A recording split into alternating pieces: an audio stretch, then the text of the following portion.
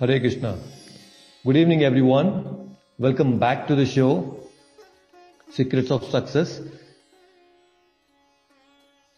I'm happy to have all of you again. We had a wonderful discussions last few days, and today we are here again to discuss another important topic.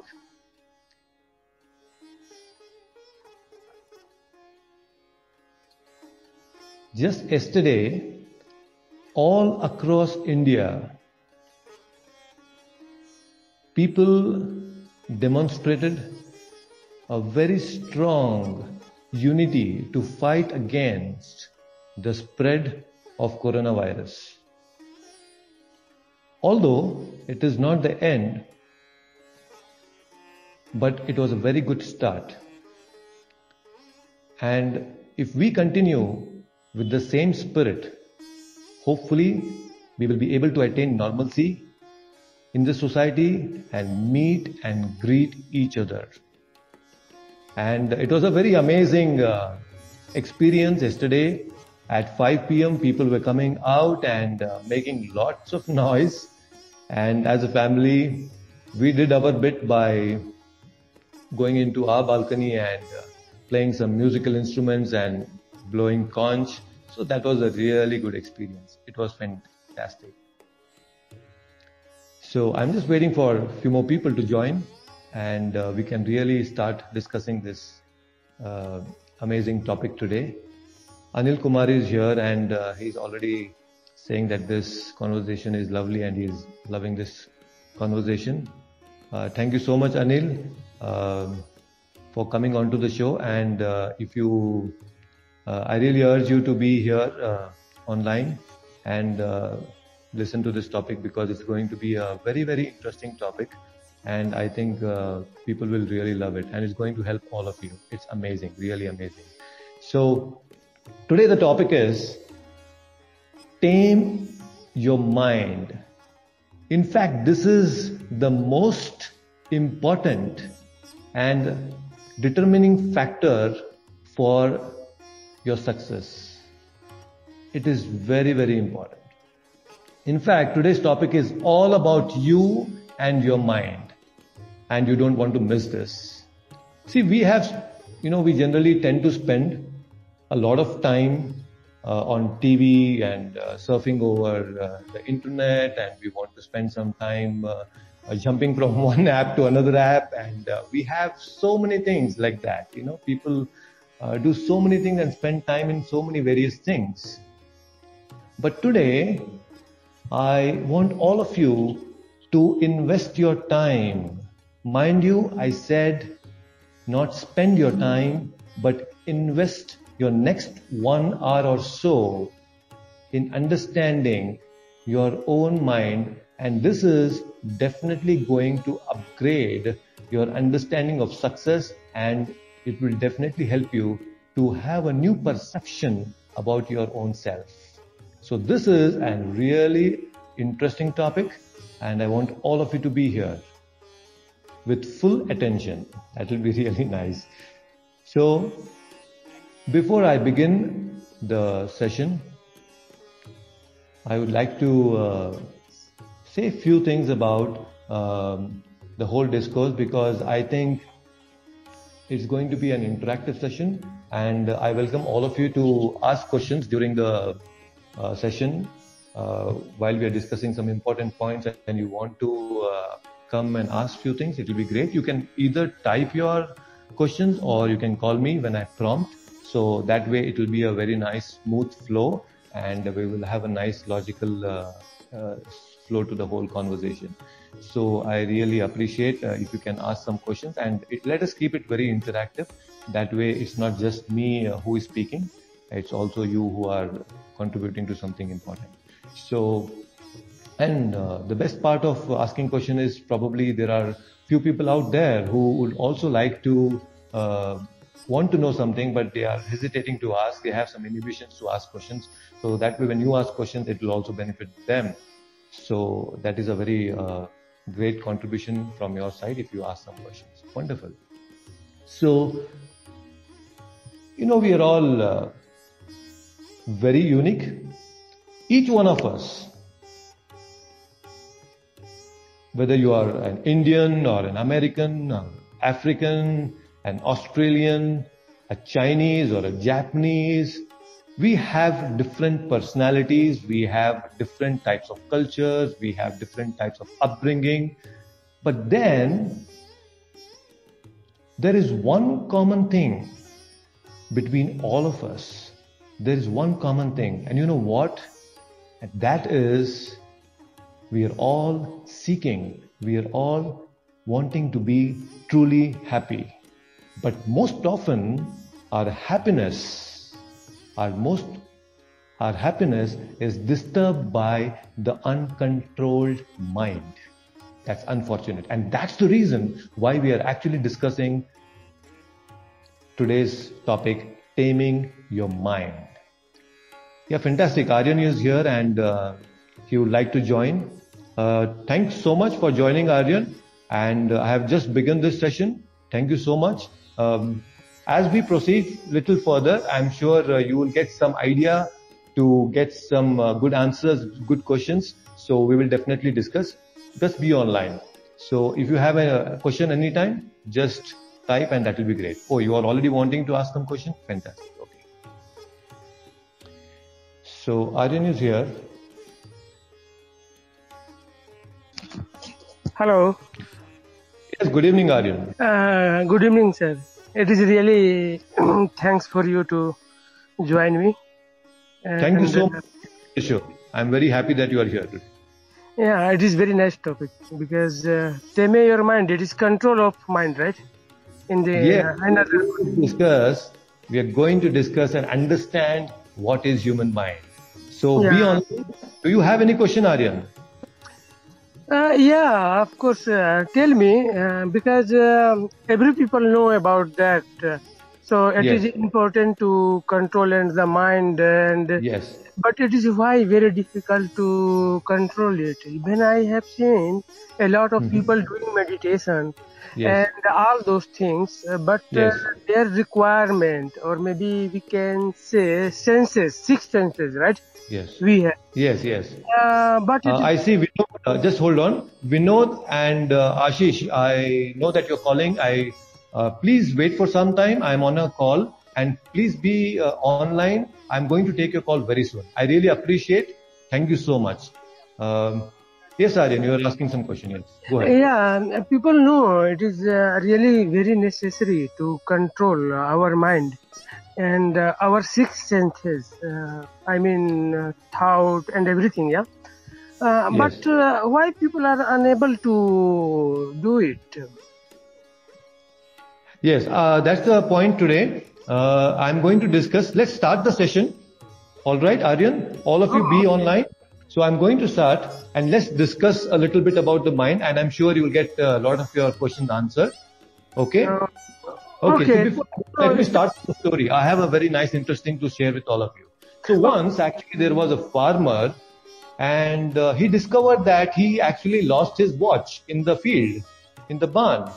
And it was no ordinary watch. Actually, it was a very wonderful watch he had, and it actually had a sentimental value for him.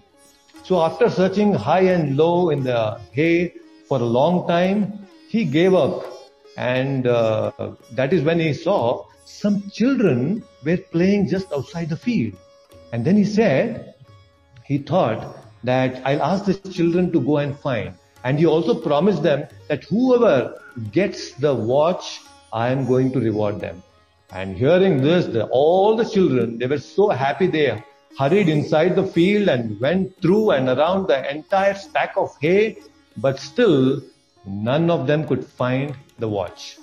Just then, actually the farmer thought, okay, I'll just give up. And he was about to give up.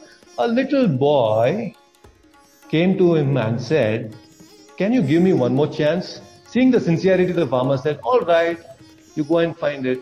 And that's when the boy goes, and within a few minutes, this boy comes with the watch. The farmer was very happy. And he asked, how did you find this watch? And the boy replied, I did nothing but sit on the ground and listen.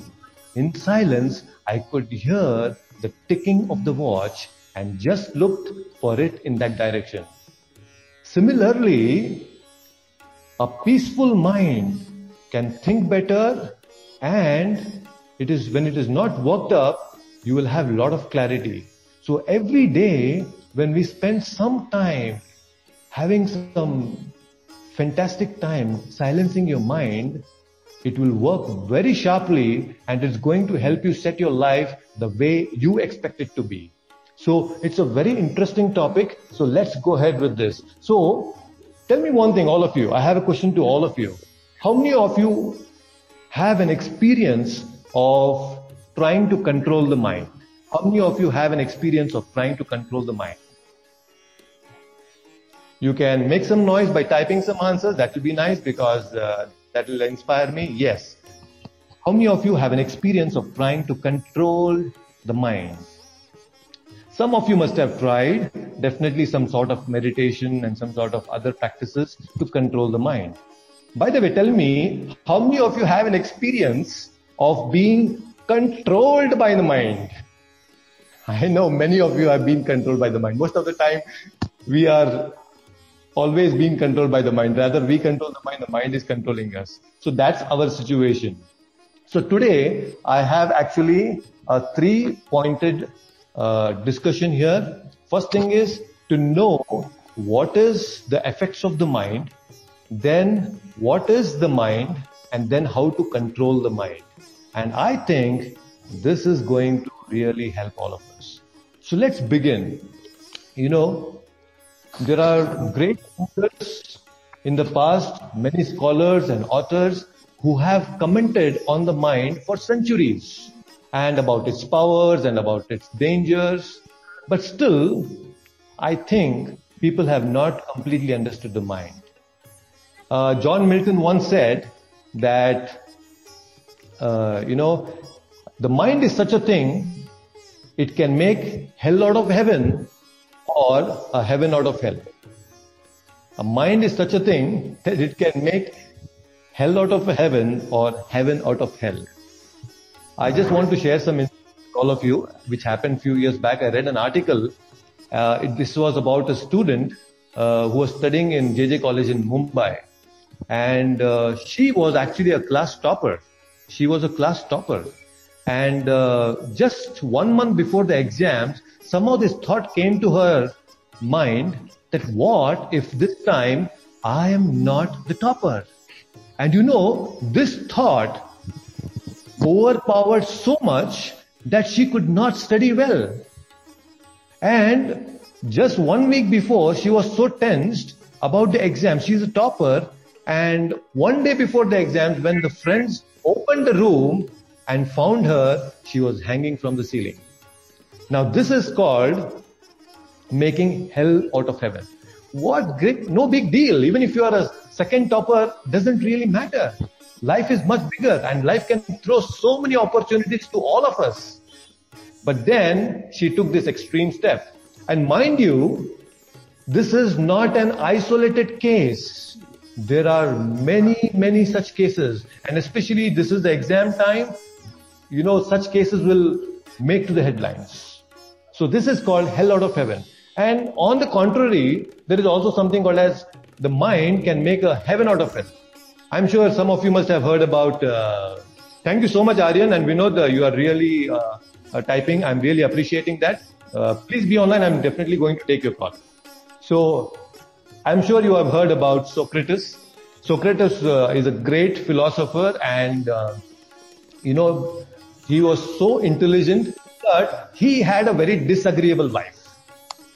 And she was always complaining about him not taking responsibility and helping her in the household things, and she was always complaining about the whole situation, and she was really not happy. So once Socrates was sitting with his friends at home, and then the wife came yelling at him, "Oh, you're always busy with your friends and you don't do anything," and blah blah blah. Socrates did not speak anything. He just stood up. And along with his friend, he stepped outside. And the wife became so furious because he completely neglected her. He ignored her, and that was enough for her to get infuriated. And after some time, Socrates and his friends, they came back home, and as Socrates was just about to enter the house, that's when there was a splash on his body, and all his friends were aghast. And then they see upward, and they see on the balcony that his wife is holding a bucket of water upside down, and Socrates was completely drenched. And then Socrates looks at his friends and says, earlier it was thundering, now it is raining. So why I'm trying to say is, I'm trying to make a point that when you have a stable mind, you can actually make heaven out of hell. So mind is a very powerful thing. Tell me one thing. A knife is good or bad? A sharp knife is good or bad? Tell me. A sharp knife is good or bad?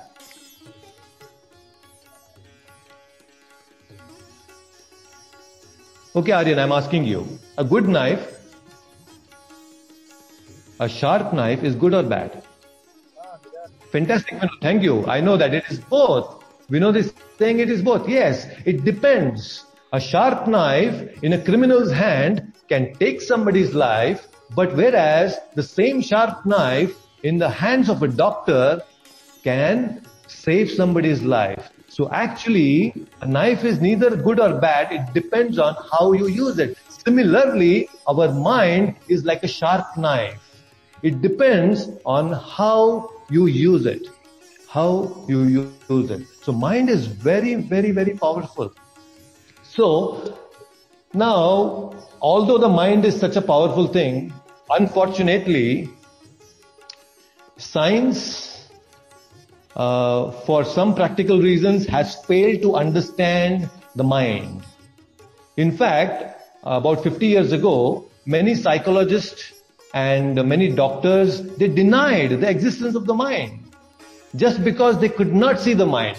Every day when we look at in the mirror, we see our face, we look into our eyes, we see our nose and our hands and body, but we don't see our mind. And just because we cannot see the mind doesn't mean the mind does not exist. And psychology is the study of the mind. You know, this psychology was redefined as study of behavior. Because they were not able to see and understand the mind, the whole psychology was redefined as study of behavior and not study of mind. And some scientists and psychologists call mind is matter, some call it mind is spirit, and so many blah blah things. And they came up with so many types of hypotheses and theories, and each one of them actually contradicted each other. And people were not benefited. But it's only in the early 1980s, I guess, in early 1980s, that's when psychologists, although they don't know what is mind, but then they actually studied some effects of the mind. This is very important, all of you. They studied the effects of the mind. So, Ashish is saying, what is the difference between brain and mind? Actually, brain is a physical thing. It is like a processor, but mind is a software. It is a software which is unseen. So mind, I will tell you exactly, we are going to come to that point and we will discuss in detail. Just hold on to this question. Fantastic, very nice question, by the way. So scientists actually in 1980s, they found the effects of the mind, and I would like to discuss some of the effects and then I will go for questions, all right? So there were some negative effects of the mind on the body, and I want to discuss two of these things. The first negative effect is psychosomatic diseases. I'm sure you have heard about psychosomatic diseases. Psychosomatic diseases are those diseases which are caused on the body because of the mind. So the diseases caused by the mind on the body are called psychosomatic diseases. Especially in the modern times, a lot of people are suffering through psychosomatic diseases. It's a very dangerous thing. I know of a person, I just read an article, he had a very nice business, and unfortunately, there was a huge loss. He suffered a huge loss, and the loss caused him so much of anxiety, so much of fear. It actually caused paralysis. His whole left body was paralyzed. Can you imagine? Just because of the fear and anxiety. So this is a kind of psychosomatic disease. Why? Because he was on the verge of bankruptcy. He was almost about to get bankrupt. And that caused so much of anxiety, he was paralyzed. I think, especially after the demonetization, such paralytic cases must have gone high. Many people must have really lost their money after the demonetization. So psychosomatic disease, by the way, my point was about psychosomatic disease. So this is the first effect. The second effect is, the negative effect of the mind is phobias. People have a lot of phobias. There are people who have claustrophobia, who don't want to be in the public. And there are people who want to be in the public because they really feel very safe. Then there is hydrophobia. People have a fear of water. And I don't know about you, but my mother, she has a fear of cockroaches. And that is called catseridophobia. Any other insect, no problem. If it is a spider or a lizard or anything, she has no problem. But then when she sees a cockroach, she gets goosebumps on her body and she just cannot tolerate it. And I don't know if you have noticed, when you try to shoo away the cockroach comes to you, come closer to you in your direction. Oh my God, that's really fearful. And by chance, if the cockroach is a flying cockroach, then you will see all the vessels flying in the kitchen. So that's a situation I'm sure you must have also experienced with your mothers. So anyway, that is phobias. So these are two negative effects of the mind, psychosomatic diseases and phobias. And there are also positive effects of the mind on the body. And one of them is called placebo effect.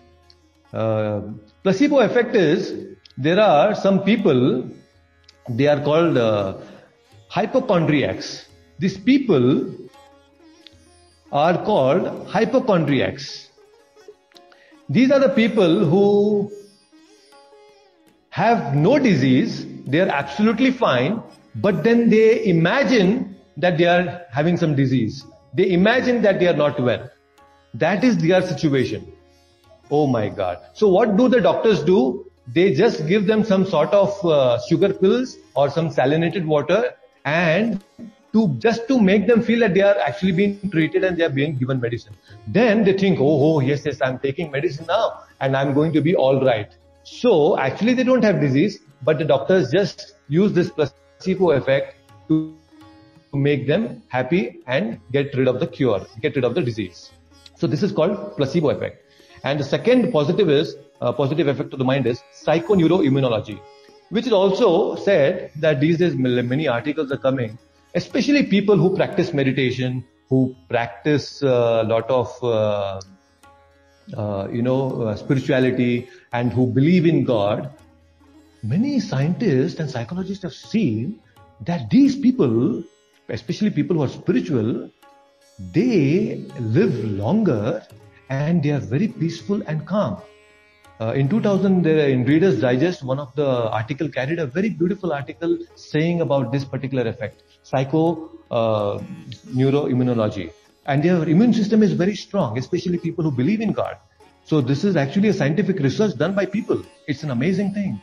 So I'm just trying to explain to you by these effects that the mind is much, much, much more powerful than the body.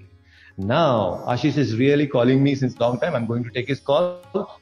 Yes. This is a question answer time.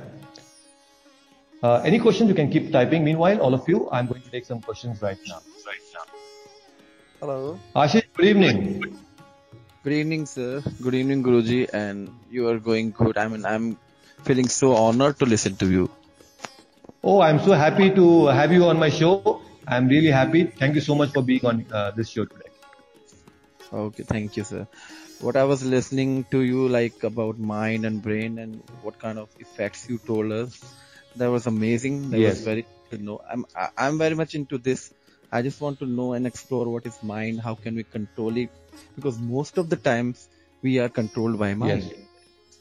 And I have few questions to ask you, and I would start with something like we say meditation is disconnecting. I mean, basically what is meditation is to control our mind and to focus it on one particular thing. Am I right? Yes, absolutely. Absolutely. But what happens? Mind goes opposite. Whenever we try to control it, it actually gets out of control. Like an example, which is like if we all think that we are not going to think about, we are not going to think about a pink elephant that will appear in our exactly. Yeah, that is true. So whatever we try to stop in our mind, actually it comes with even more force. So absolutely. And that's the problem with me. Whenever I try to meditate and I try to stop all the thoughts, they come in multiplies. I mean, they come in big number. So what meditation is for me is not even trying that is true. Mind is very meditation for it is like it is diverting it to something else. I think that is what is meditation for me. I just cannot sit and control my mind. I want to do it, and I hope I will learn it from you. I want to do it. I just want to meditate. It's hard for me. It's hard for me. I can divert it, but I cannot focus it. You know, they actually are same. Diversion and focusing are same if you talk about deep meanings. But for me, I cannot sit and meditate. So what should I do? Actually, I don't know what type of meditation you're following. But by the way, Ashish, tell me just briefly, how do you meditate, by the way? I don't meditate. I just said, if I have to stop my thoughts, especially thoughts, especially thoughts, if I have to stop them, the only thing I can do is to do something else. I have to stop that problem. I have to watch something on TV. That is the only, I cannot sit and stop my brain or my thoughts. Fantastic. I have your point now. First thing I'll tell you that if you're thinking that the mind will have a state of no thoughts, then it is wrong. Why? Because the function of the mind is to generate thoughts. Actually, the mind is a thought factory. Just like, the function of the eye is to see, the function of the ear is to hear, the function of the tongue is to speak and to taste.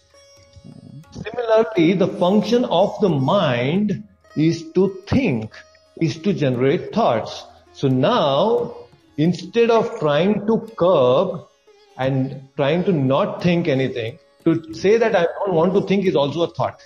So it is just not possible for the mind to not think and not to have thoughts. That is impractical. But whereas what spirituality proposes is that instead of trying to control the mind by not having the thoughts, you use that thought energy to direct towards spirituality and understanding what is the true purpose of life, and see how can I align everything by using the power of mind to attain that supreme goal. So that is the ultimate use of the mind. That's why I said knife is there. Knife is very sharp. The mind has to cut something. But the thing is, we should know how to use the mind. It's just an instrument. Mind is just an instrument. And it will generate thoughts. So there is no state of no thought. Mind will always have some thoughts. Okay. But like if we are meditating in the morning, sitting on a mat, what is actually going on in somebody's mind who is actually meditating? Yes, Ashish, it's a very good question. So, but I want to take you through this whole journey, like the whole topic that we are discussing right now, because unless you understand some basics about this, you will not be able to get the complete picture of what I'm trying to say. So be online. I'm going to explain something important right now. All right. So for all the listeners, if you're liking this talk, please don't forget to hit that like button there. Very nice. And please write down your questions. I'm going to take all your questions. I'm not going to miss anyone. So please write down your questions. So that you don't forget. So Ashish, just be online, okay? Yeah, I'm online. Okay. So now I just explained to you about the different type of effects of the mind, the positive effects and the negative effects. But you should know that although scientists have really spoken about this and they have identified some of these effects, science itself is limited. In spite of all these studies, there are certain things which science cannot explain. For example, is anger universally accepted virtue? All of you. I'm asking a question to all of you. Is anger universally accepted virtue? Is anger universally accepted virtue? First of all, is anger a virtue? It is not even possible. Anger is not a virtue at all. But still, when people who are overcome by fits of anger, they commit violence. They humiliate people. They try to speak some ill words about others. So there is no medicine for anger. In fact, when people become angry, very angry, probably you can actually give him some sedative and make him unconscious for some time. But when the person actually regains his consciousness, the anger is still there. So there is no medicine for anger. That is why I'm trying to say that science, although they have understood these effects, they really don't have some answers for some basic emotions that we experience. And that is why, Martin Luther rightly said, Martin Luther made a very important and very nice statement. He said that this is the age of guided missiles and misguided men. I repeat that. This is the age of guided missiles and misguided men. So unfortunate. Why? Because we have an uncontrolled mind. Most of the time, people's whole life is ruined because of uncontrolled mind. And yet people do not know anything about the mind. And it is so sad that today's education, we all have studied biology in our schools and colleges. We have studied about the stomach, we have studied about the liver, we have studied about the heart, we have studied about the brain, but we have not studied about the mind, which is actually driving the whole body. Our thoughts are actually driving the whole body, but we have so little understanding of the mind. And people, that's the reason people are committing a lot of sinful activities. People are actually committing so much of crime. The crime rate is going high and high. There is so much increase in the population inside the prisons these days. And people I'll just disconnect the call. Okay. Because I... Yeah. Ashish, I know that you are on call, but looks like there was some echo problem. I'll again get back to you. You can call me again. All right. So that is the reason of people are seeing so much of disturbance these days. And that's the reason people across the world are turning towards yoga and meditation and spirituality to get relief from the modern stressed mind. Yes, Ashish, you can call me back right now. I think there was some network issue, so I didn't want it to create that disturbance. You can call me back.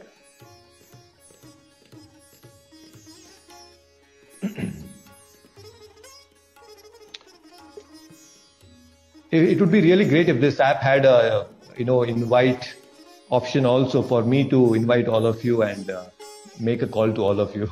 Unfortunately, this doesn't have. I have to wait for your call unless you call.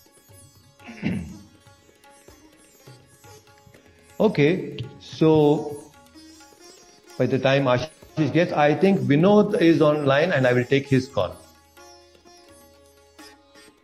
Vinod, you are there? Hello? Hello? Yes, Vinod, are you there? Yeah, I'm Vinod speaking. Yeah. How are you? Yes, fantastic. Yes, Vinod. So, how are you? It's really an honor to talk to you for the first time. It's like really an honor for me that I'm talking to you for the first time. Oh, thank you so much, Vinod. I'm really happy that you are here on the show. And you were listening to the talk. Do you have any questions? Well, I do think that whatever Ashish said, like it's really difficult for him to control mind. according to me, it's like everyone, each one of us who are living on in the country of India, do have something which we don't tell to anyone about. We do have something inside. There is a power inside. There is a power inside us which helps us to fight all of the negative stuff and dilemmas which we keep thinking about in our mind. It's like there is some sort of a technique or a strategy, I can, or like you can say, like there's a sixth sense or an instinct inside us which we are aware of. You know, it's not like no one else. It's like you must be having something that helps you in actually use power. I hope you're understanding what I'm trying to say. You know? It's just, I'm sorry, actually, there is some disturbance, so I'm not able to hear your question completely. If you don't mind, can you just repeat that question again, Vinod? No, I'm not asking a question. I'm telling that what Ashish said, that it's difficult for him to control mind. According to me, to me, there is some power inside, which is just like inside us. It can't be seen, it can't be visible. And this is what is, I guess, applicable to each and everyone who lives in country of India or like wherever. Absolutely.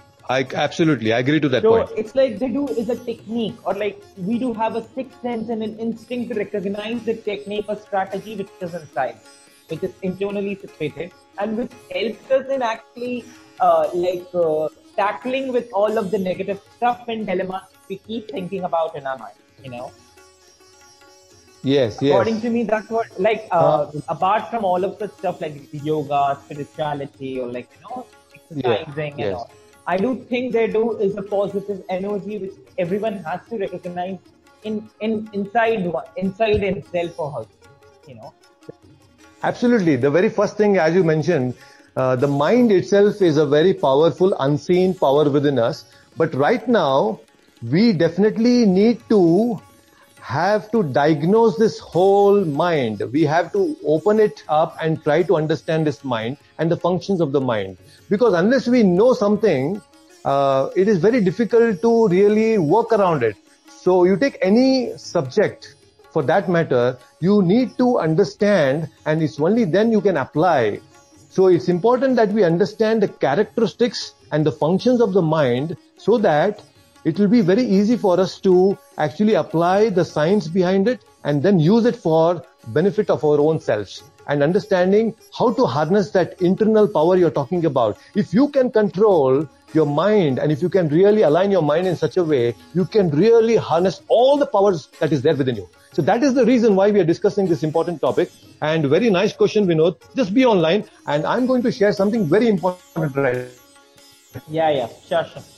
Let's continue this conversation because the flow is fantastic, and I see that there is something more that I want to discuss with all of you, and it will trigger some more questions to all of you. So just be on hold and park all your questions. So I'm going back to the conversation. Please keep listening. Fantastic, all of you are here. So thank you so much, Vinod, for asking that question. Be online. Yes. Like, I was just telling you that how people are turning towards yoga and meditation and all those things. Now, I want to tell you something. Although scientists and psychologists have actually understood certain effects of this mind, do you really want to know what is the mind? Yes, I'm sure most of you are listening this because you want to know what is the mind. I'm absolutely very much aware that you want to know what is the mind. Actually, let us understand little basics about ourselves. We have 3 levels of existence. How many? We have 3 levels of existence. So there is a physical existence, there is a mental existence, and there is a spiritual existence.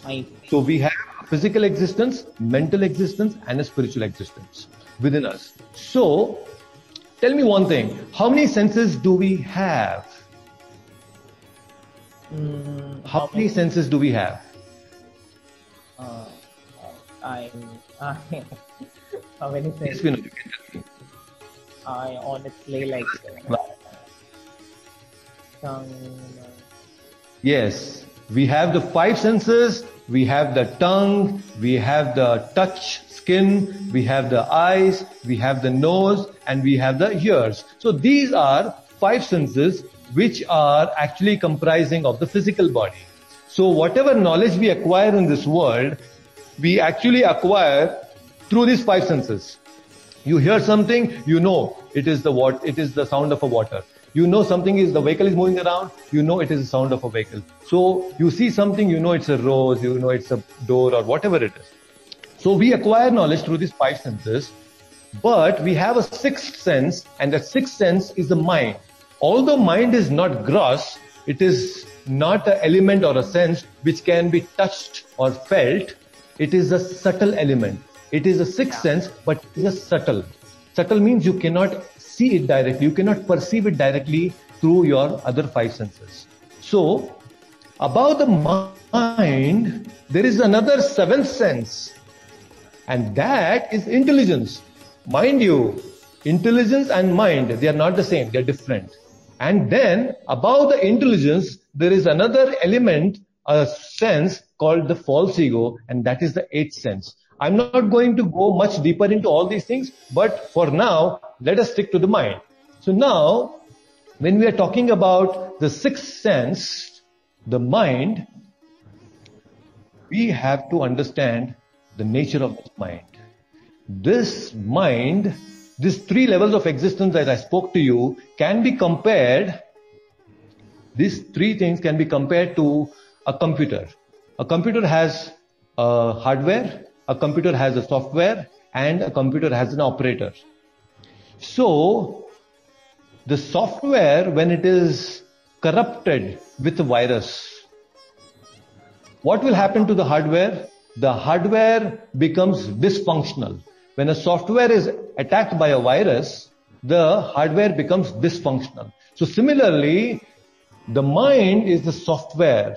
And when the software, the mind, is filled with so many viruses like anger and greed and so many other things, that is when our physical body, the hardware, becomes dysfunctional. Just earlier, I had mentioned about the example of the paralytic attack. So many people get this paralysis because your software gets corrupted to the extent that your whole body becomes paralyzed.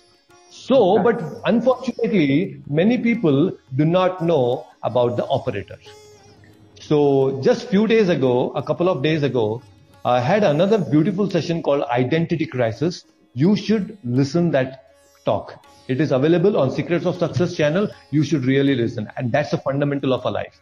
So please go and listen about the operator also. So now, after talking about these three levels of existence, the physical, mental, and the spiritual one, although this mind, which is within us, actually it is supposed to help us in all our activities. Just like the eyes are helping me in my activities, my ears are helping me in my activities, and all of our other five senses are actually helping in our activities. But this mind, although within us, it is acting like a sabotager. You know what is a sabotage? A sabotage is, just imagine there is a country A and country B. Suppose just in our situation, let's take Pakistan and India. So there is a person from Pakistan who is being planted in India.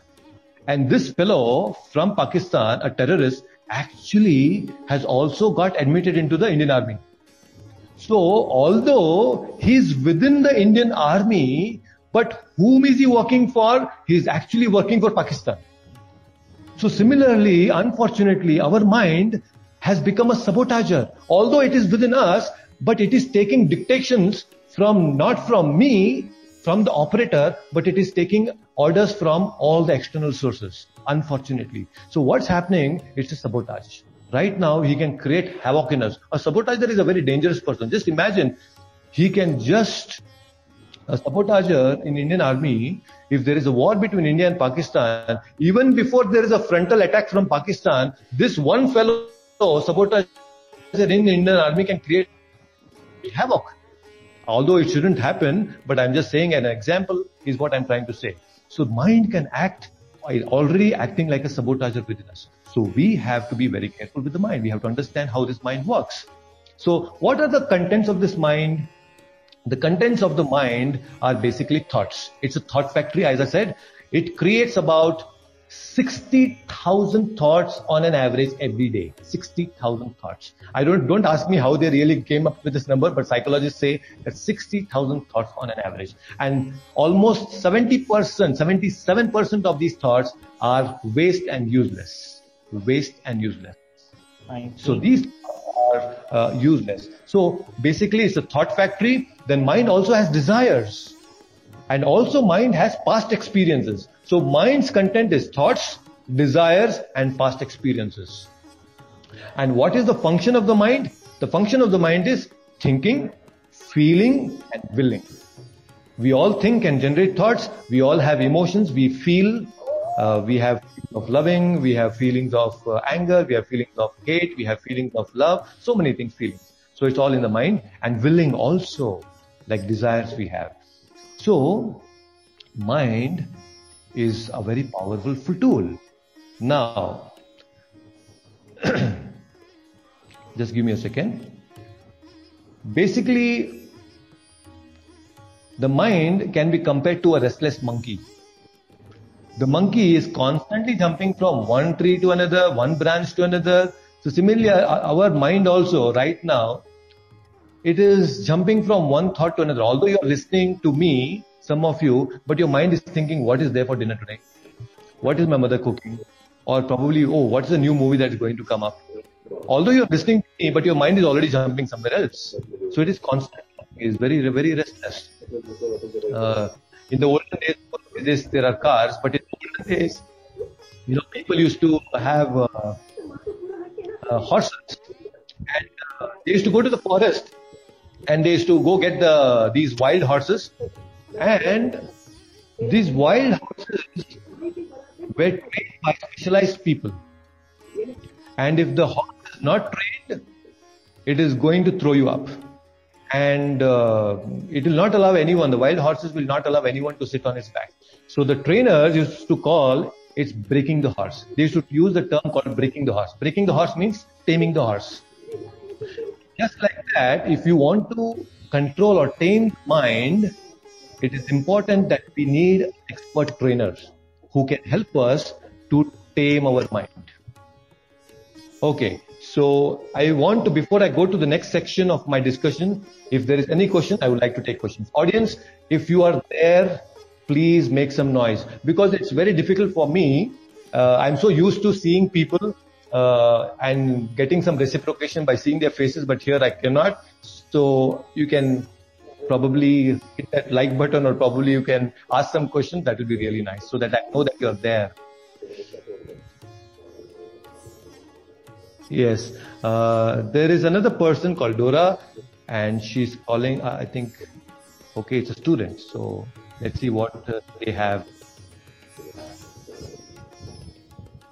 to ask. Okay. Vinod, do you have any questions? You are there? Are you there? Okay. Let me end this call. And if you have any call or any questions to ask, you can please make some noise and you can try to ask me some questions. That would be nice before I go to the next section of the discussion.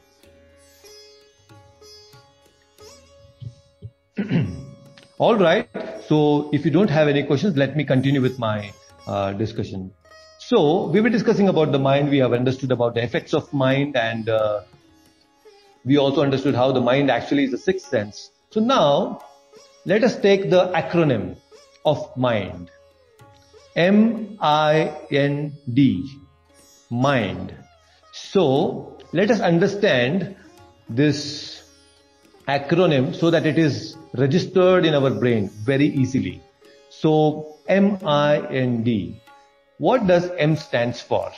If you have a notebook, I would like to recommend that please make a note of it. It will be very helpful for your future reference. So this is going to be very interesting, and it will really definitely help you. You can actually make notes while you're listening. That will be a great thing if you can refer back again later. All right. So let us understand this acronym, MIND. So M stands for misdiagnosis. So M stands for misdiagnosis. this mind, most of the time, misdiagnoses situations. Let us understand how. How many of you have used Microsoft Word? I'm sure most of you who are using computers, you will be writing so many documents and you must have used Microsoft Word. By the way, when you are using Microsoft Word, you can check it out. There is an option in the settings which is called autocorrect. There is an autocorrect option in Microsoft Word.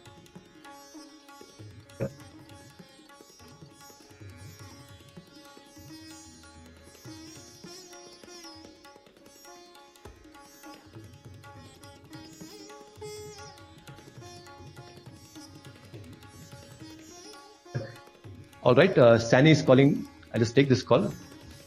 Okay, so the call got disconnected. Let me continue. So this autocorrect option is very interesting to know. And let's see how it actually got connected, how it is related to our mind. Once it so happened that I was typing in Microsoft Word that the soul is Sat Chit Ananda. I typed Sat Chit Ananda. The soul is Sat Chit Ananda. But the autocorrect option made it as the soul is Saturday Chitananda. Actually, my intention was to write Sat Chitananda, but it took SAT and autocorrected it to Saturday Chitananda. So that is not what I wanted. So similarly, the mind also sometimes has its own way of interpreting certain things. In fact, from the childhood, we have trained our mind to interpret reality in a certain way. And that is how we have some default thinking patterns. Each one of us have a default thinking patterns. As I'm speaking to you, this subject matter, each one of you are actually realizing these things in a different way based on your thinking patterns. Eco, I'll just take call. Okay, there's some disturbance. I disconnected. All right. So we all have our thinking patterns to analyze a certain problem. See, for any therapy, the doctor's first duty is to what? To diagnose the disease correctly. Is it not?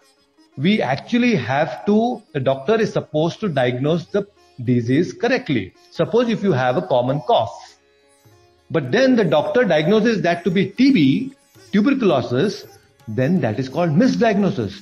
And then based on that diagnosis, if he gives you medicine, that will be a disastrous thing. That can cause disasters because you just had common cold, cough. So mind also takes the cause of the problem and makes it as a cure of the problem. That's called misdiagnosis. Let me repeat that. Mind misdiagnoses in such a way that it takes the cause of the problem to be the cure of the problem. You're all on the same page? I will repeat that again. Mind misdiagnoses in such a way it takes the cause of the problem to be the cure of the problem.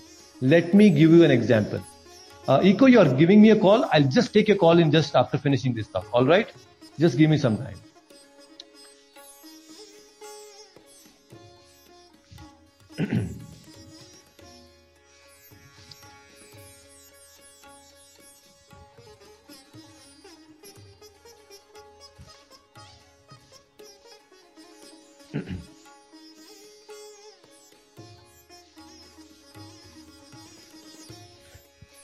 Okay, I'll just,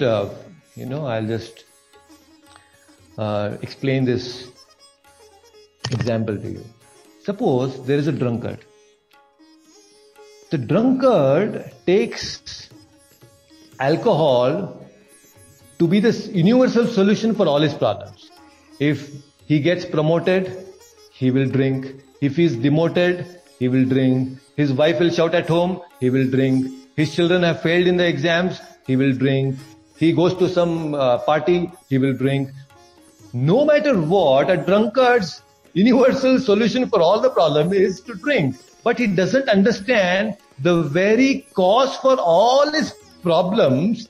The alcohol is a the biggest problem, but he takes that to be the solution of the problem.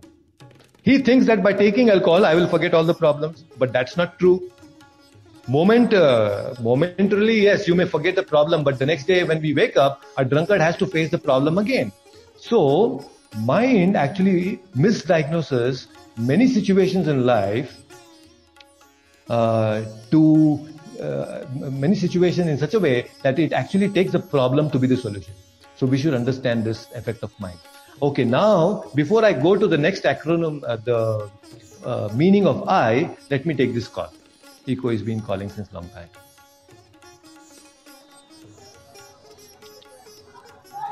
Good evening, Eco. Hello. Yes. Okay. Yes, welcome to the show, Eco. Hi, how are you? I'm good. How are you? I'm good. Where are you from? I'm from Jharkhand. Jharkhand. Okay, wonderful. Yes, please tell me, Eco. Yeah, you had called me sometime. Right. So I have lots of questions, but you have to explain it in a very brief way because I have lots of questions. Okay, about brain. Yeah. Okay, so what do you think? Different? Like, is there any difference between mind and brain, or is this the same? No, actually, there is a difference. Like I mentioned to you earlier, that we have 3 levels of existence. There is a physical existence and there is a mental existence. So, brain is a part of the physical existence, which is like a processor. Brain is a processor. Basically, when the 5 senses, the eyes, ears, nose, tongue, touch, they take inputs from the external world, they send the signals to the brain and the brain processes them. But ultimately, there is a software that is called the mind, which interprets and analyzes and gives the image of that particular sensory input that we get to the brain. The brain just processes, but beyond that, there is the mind. So they are totally different things. So brain and the mind is completely different. Okay, so as we are talking to each other, we are having a conversation, we are talking to each other. So what do you think, in which state we are, like in a wakeful state or in a conscious state? Lots of people saying that we are in a conscious state, that is why we are talking, having a good conversation. So what do you think, in which state we are? We are definitely in the physical state right now. We are definitely in the physical state. But yes, although there are a lot of people who are listening to this conversation, there are some people who are partially conscious of what I'm speaking, and there are some people who are completely conscious of what I'm speaking. What I mean to say is, although they are hearing my talk, but they are also thinking of something else. That means they are partially conscious. So physically, yes, we are all connected right now. There are about 289 people connected and they are trying to listen to this talk. But then some of them, although they are listening to this talk, they are actually also thinking something else. So they are partially conscious. Some of them are completely conscious. Like you are directly in touch with me. You're talking to me. So you're completely conscious of what I'm speaking. So do you mean that partial consciousness is an unconsciousness, or is it a different things that you want to say? No. See, mind has different levels of consciousness. There is something called as conscious mind. There is subconscious mind. And beyond that, there is another state called unconscious state. That is called Sushupti. In Sanskrit, it is called Sushupti. So there is Sapna Avastha, it is dreaming state. It is Jagruta Avastha, which is actually awakened state. And then there is Sushupti, which is an unconscious state. So right now, we are in Jagruta state, which means we are actually conscious. We are very conscious. We are conscious and we are actually present with whatever we are discussing. So when you go to sleep, you can go into Swapna Avastha. That means it's called dreaming state. A lot of people, in fact, everyone dreams. That is dreaming state. So although you are physically sleeping, your mind is active, dreaming about so many things. So your mind is not sleeping. But when we go into deep sleep, that is called Sushupti. That is unconscious state. So there are lots of people says that when you are in a sleeping state, you are in an unconscious state. Is it right or wrong? If you are not dreaming. If you are dreaming, then you are not in unconscious state, because your mind is still active, dreaming about so many things. You are thinking, I am the king, I am a hero, and I am a film actor, so many things you're doing. you are talking about dreamings because if you are talking about dreamings because you are dreaming because of limited data that you have gathered. You are not dreaming in French language or Spanish language because you don't have that information. So do you really think that like a 2-month or 3-month child is dreaming? Absolutely. It may not be actually talking to you. It may not be expressing its emotions, but since it is getting the sensory inputs, the child is getting sensory inputs from its environment, all the sensory inputs generally give rise to dream. Most of the time, I don't know if you're aware, but if you are throughout the day, if you have focused on doing something, very focused and you're completely absorbed in doing a particular activity, in fact, in the night, you will actually get dreams of that particular activity.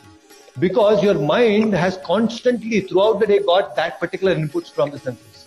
So that is how the mind works. So the mind, the dreams are based on the activities that you perform. Most likely, most probably, that is how it works. Okay, but according to me, you are dreaming because you have gathered limited data, because that is why you are dreaming. So the next question is that do you think that we can dream in sounds? Because I heard somewhere that like when somebody is deaf, somebody is somebody is blind, they're not thinking picture or visuals. They're just dreaming in sounds. The persons who are blind. So do you think I can just tell you one thing. I can tell you whether somebody is deaf, somebody is blind, his hardware may be dysfunctional, but mind is functional. So as long as a person is alive and his mind is active, even a mad person is actually thinking. So the dreaming state, as long as you have mind, there is every possibility that you can dream. So dreams are very much possible. What I'm saying is that can anybody dream in sounds like let's suppose that I'm blind, I can't see anything, so I don't have any visuals. Yes, absolutely, it is possible. That's what I'm saying. Any sensory inputs you get, it is very much possible that you will get dreams because mind is a software. Whether you are deaf or dumb, it doesn't really matter because mind can perceive. Mind can perceive. It is much powerful than the 5 senses. Okay. So how do you differentiate between intellect and intelligence? They are the same things or they are totally different? Intellect and intelligence? Yeah. They are same. They are the synonyms actually. Intellect and intelligence, they are synonyms. So I think they are pretty much the same. But intelligence is not the mind. Mind and intelligence. Mind is the 6th sense. Intelligence is the 7th sense. Yeah, but according to me, intellect is one dimension of intelligence. There are different intelligence. And I really appreciate for all the comments that you're making. Thank you so much for being online. I really appreciate all the comments. Thank you so much. And all those who are listening to this talk, if you're liking the conversation, please hit that like button and you can feel free to ask me questions. That would be great. So Eco, I know you have definitely a lot of questions, but let's do one thing. Please park your questions till the end of the session. Please listen to the things that I'm going to share because the discussion is going to be very interesting. So let me take some more this discussion forward. I will take your call back again. All right? Okay. Just something important. So as we were discussing, mind, M, stands for misdiagnosis. M-I-N-D. So M stands for misdiagnosis. I stands for indirection. What is indirection? Indirection means, suppose, just imagine that you wanted to go for a meeting and that's very far away from your place. You are driving your car and suddenly you actually lose the direction. You have actually ended up being somewhere else rather being at your destination. So then you are all worked up. The mind is thinking, oh, what kind of foolish person are you? You know, you have, why did you even fix this appointment? You could have actually stayed at home. Why did you come here? So instead of the mind focusing on the solution, it starts telling you about your mistakes. And it will completely indirect you to something else. So what the mind does is, it takes a small problem and it magnifies the problem to be very big. It magnifies the problem, although the problem is very small. So the mind acts in such a way that it indirects you from the real understanding of the problem. And you should know that this mind, how does it work is, most of the time this mind indirects you to the past, or it will indirect you to the future. If you analyze throughout your day, your mind is either in the past, thinking of some past memories, or you will be thinking of the future, hopeful of, oh, probably this will happen, or imagining. You will be in a dreaming state or daydreaming state. So mind is most of the time either in the past or it is indirecting you to the future. It is never in the present. I don't know if you have heard about this book by Eckhart Tolle, The Power of Now. If you have not read that book, probably you should read the book. The Power of Now actually tells you that most of the people, especially the mind, is such a cunning fellow that we have inside us that it will constantly keep you busy in the past and the future and never allow you to be in the present. And that is the reason why we are discussing today, is because we have to tame our mind to be in the present so that our productivity, our output is maximized. It is very important. We should not allow our mind to indirect us or misdirect us to some past or future events. So that is I. M stands for misdiagnosis. I stands for indirection. So now N. N stands for negativity.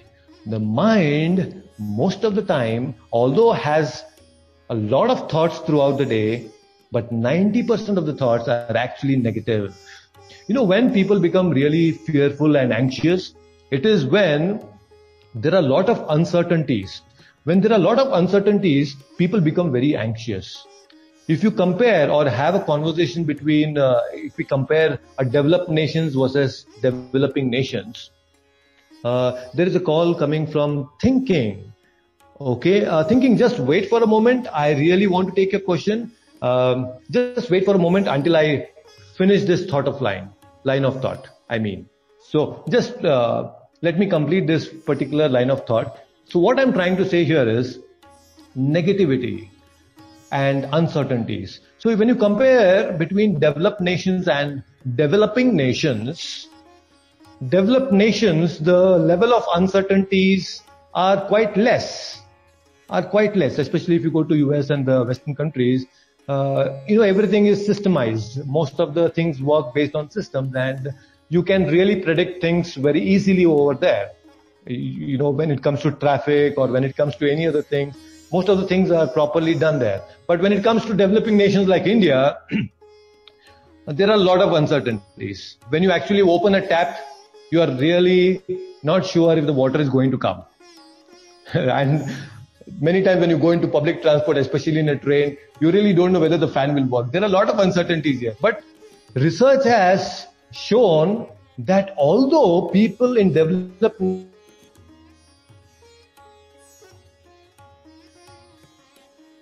nations, the level of anxiousness is more in developed nations, but compared to the people here in developing nations. So you should know that material comfort is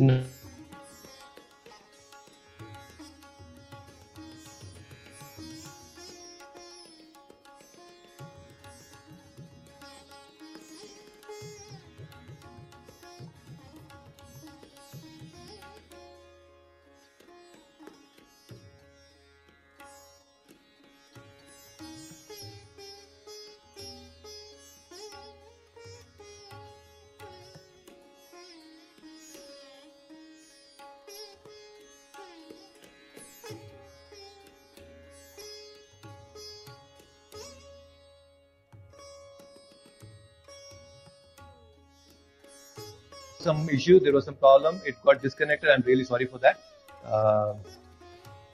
Okay, Thinking, I know I have missed you. I'm going to take your call back again.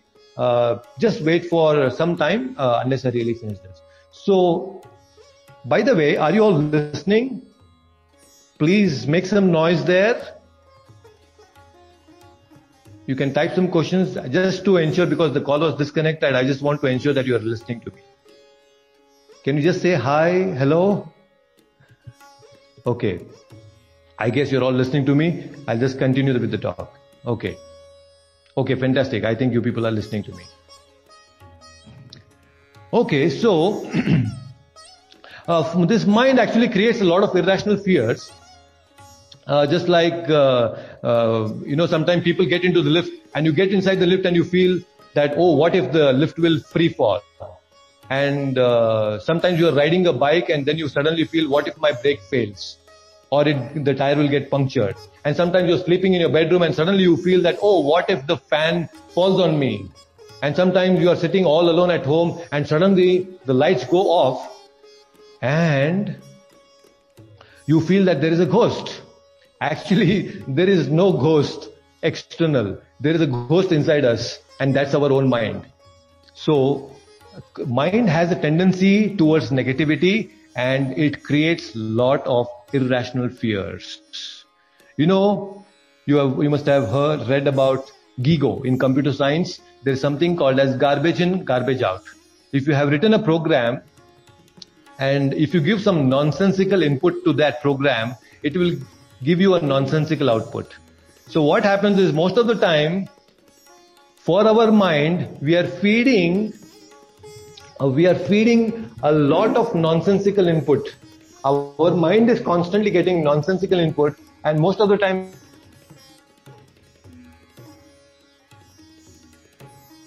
so that is garbage in, garbage out. You all have heard.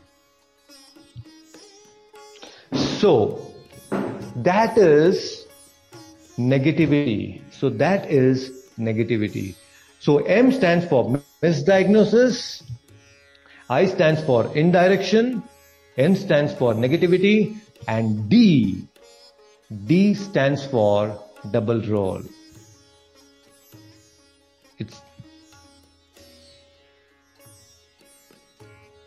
Can you all hear me? Because I think there is some disturbance. Please type if you are here.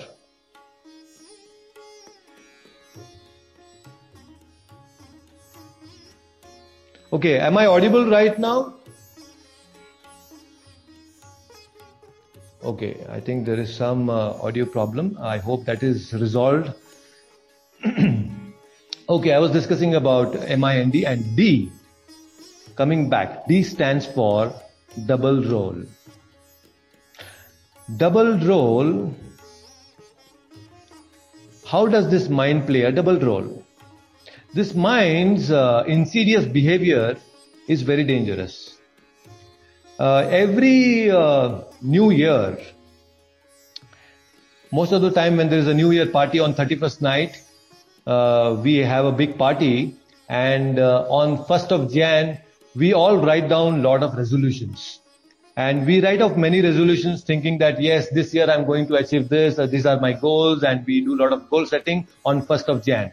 And some of you must also have some goals. On 1st Jan, you write down that by January 31st, I want to reduce 2 kgs. We take a resolution on Jan 1st that you want to reduce 2 kgs. But that very same night on Jan 1st, you have a party.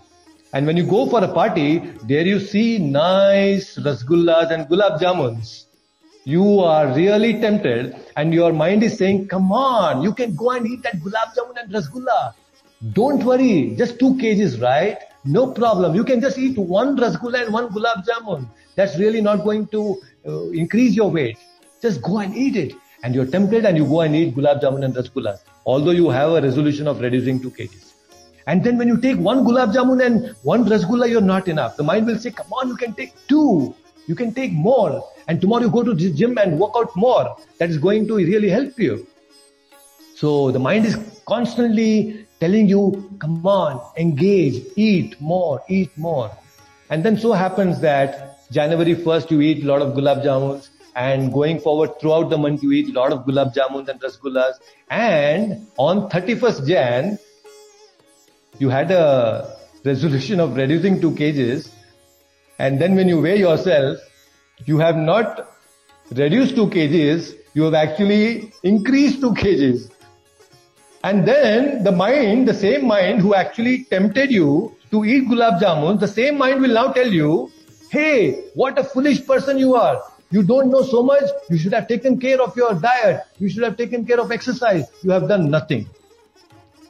That is how the mind actually plays a double role. I'm sure each one of you have experienced this. The mind, you take some resolution today, you want to do something today, and the mind will say, no, engage. You come on, enjoy, let's go for a party. But then after the party, when you come back home, the same mind will tell you, oh, you did not finish this task. How foolish you are. How stupid you are. The mind is a sabotager, is playing against us, is playing a double role. That is why in life, there are two people who can actually correct us. I repeat that again. There are two people who can correct us. One is a coach and another is critic. One is a coach, second is a critic. A coach is a person, he focuses on all your positives, although he knows that you have some limitations, but a coach focuses on your positives and he will boost our confidence. Whereas a critic, he focuses on all your negativities, on all your negatives, and a critic will dampen our confidence. Just imagine all of you, you are in a boxing ring and you are playing a boxing match with someone, your opponent. He's a tough guy and you are a tough guy. You are playing boxing and that opponent of yours, he will punch you and you are fallen there down. At that time, when you are fallen on the ring, boxing ring, whom will you see? You will look at the coach who is going to inspire you and boost your confidence, or you will look at the opponent who has just punched you and you will ask the opponent, oh, do you think I will win this match? If you ask your opponent, will I win the match? He is going to say, never. But in life, this is what is happening with us. The mind who is actually playing boxing with us all the time, the mind is punching us all the time, and most of the time we commit mistakes and we fall down, and we are asking the same mind,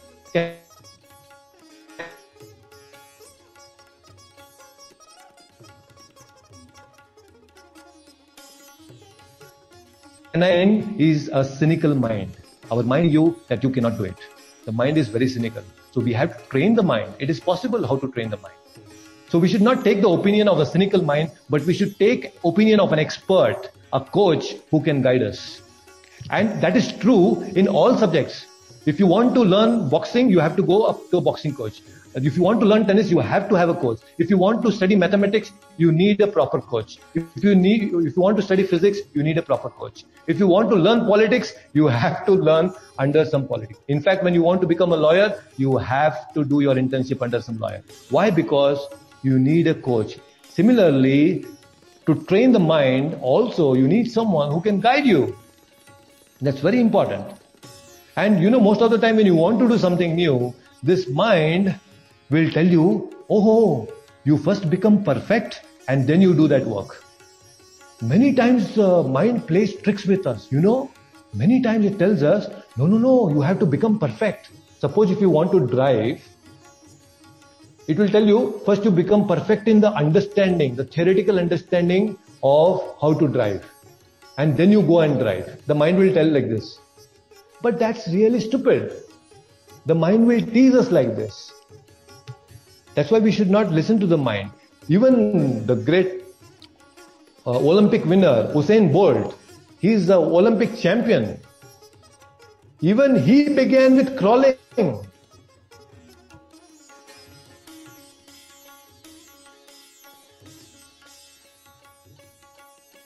He was not perfect runner from his birth. So all of us currently dictating us what to do and what not to do. We should understand it can be trained. Mind is definitely powerful than the body, but the mind is not as powerful as you. You as the spirit soul, you are a spiritual being and you can control the mind. Control mind. It is very, very much possible. So mind, M-I-N-D, mind, M stands for misdiagnosis, I stands for indirection, N stands for negativity, and D stands for double role. So this is how the mind tricks all of us. Now, before I actually proceed with my next discussion, I want to know if you have any questions.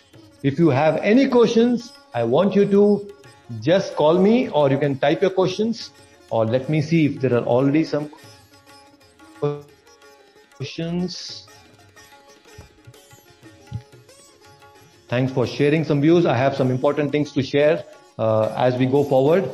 Thanks, Deepak. I really appreciate that you're liking this. If you're liking it, just please hit that like button so that others also will feel like doing so, and I'm sure many people will really like this one. So, Kishu, I would like to join. Kishu, are you still there? I think I missed your call earlier. You can join me if you have any questions. You can please call me right now.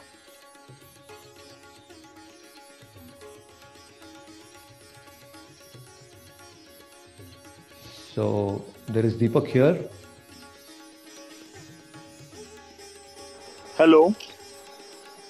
Hello. Good evening, sir. How are you? Yes, Deepak, I'm good. Fantastic. How are you? Thanks for joining. Thanks, sir. Thanks for such a nice, informative talk, sir. I don't know if you had really joined earlier. I don't know if you were right from the beginning, if you had joined. But anyway, no. I'm really happy. I joined midway suddenly, but I'm enjoying your talk. Fantastic. Wonderful. Yes, Deepak, do you have any questions? Yes, sir. I have a question. I have a question about the problem which I'm facing.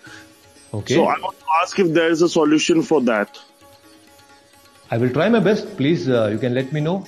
The problem which I'm facing, sir, is that I understand what is mind. I have gone through many motivational things. I understand we can tame the mind, how we can control. I also do the meditation, sir. I do many things.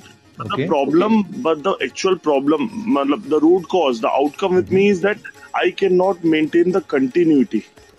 Yeah. I'm able to continue things. I induce something in my mind for a while, and the next day or day 2-3 days after, I'm the same person.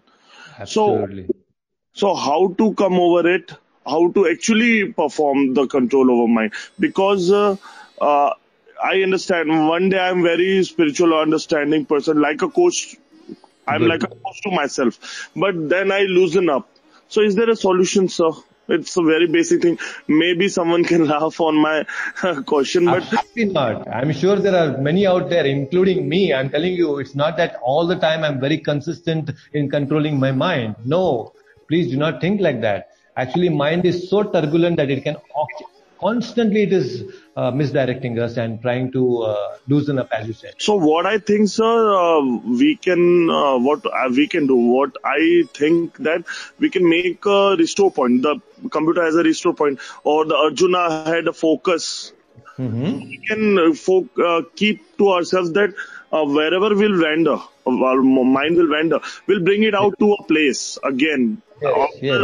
Frequently after intervals, because I've learned this in meditation that your mind will have thoughts. You cannot control thoughts, but you have to learn. You have to learn them to your mind to bring back to the state again and again. Do it again and again, again and again. It's not that easy, you know. It's not that easy, but you. Fantastic. To all the listeners, I really thank Deepak for bringing up this point. He said about even Arjuna had to restore. Here, you reminded me of a very important thing. In the Bhagavad Gita, Arjuna, he said to Krishna, he's saying this, Chanchalam hi mana Krishna pramati balavadridam tasyaham nigraham manye vayorivash dushkaram. It means, Chanchalam hi mana Krishna. This mind, manaha, is very chanchala. It is very, very flickering. The mind is so restless, it is turbulent and obstinate and very strong. And he's saying, oh Krishna, to subdue this, I think it is more difficult than controlling the wind. Can you imagine? Arjuna is telling this 5,000 years ago. 5,000 years ago, when there was no Facebook, when there was no open talk, and there was no social media and other stuff. Yes. Arjuna, 5,000 years ago, he's telling that his mind is disturbed. Now you can imagine our state. And then, that is why, although the problems of the mind then and the problems of the mind now, it's still the same. External situations may have changed, but the problems of the mind still remain the same. That is why in the very immediate next shloka after this question of Arjuna, the Supreme Lord Krishna is saying in the Bhagavad Gita that Asamshayam Mahabhao Mano Durnigraham Chalam Abhyasena tu Kaunteya Vairagyena cha Grihate. So Krishna is very nicely explaining to Arjuna that, O mighty armed son of Kunti, Arjuna, it is undoubtedly very difficult to curb this restless mind, but, Krishna is saying here, but it is possible. How it is possible? By suitable practice and by detachment. Krishna is saying it is very much possible to control the mind, but it is possible how? By suitable practice and detachment. So now it is not a overnight thing. It is a lifelong process. It is a lifelong process. But we have to begin somewhere. But what is that practice is what we are going to discuss next. What I'm trying to share in the next section is the solution part of it.